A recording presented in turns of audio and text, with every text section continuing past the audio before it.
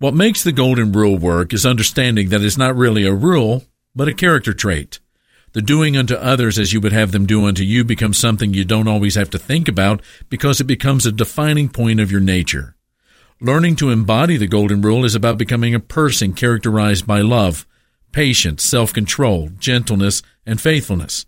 And you know you're making progress when you practice the Golden Rule even with people who don't always have your best interests at heart. This is one of the things that made Jesus stand out through the centuries. The Golden Rule really defined Jesus' character as seen in how he related even to his enemies, to those who misunderstood him, and even to those who were embarrassed to be in his presence. The ability to do good even when people do not reciprocate still is a game changer in our world today.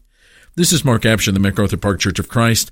Visit our church online at macarthurchurch.org or visit us on Sunday mornings at 10:30.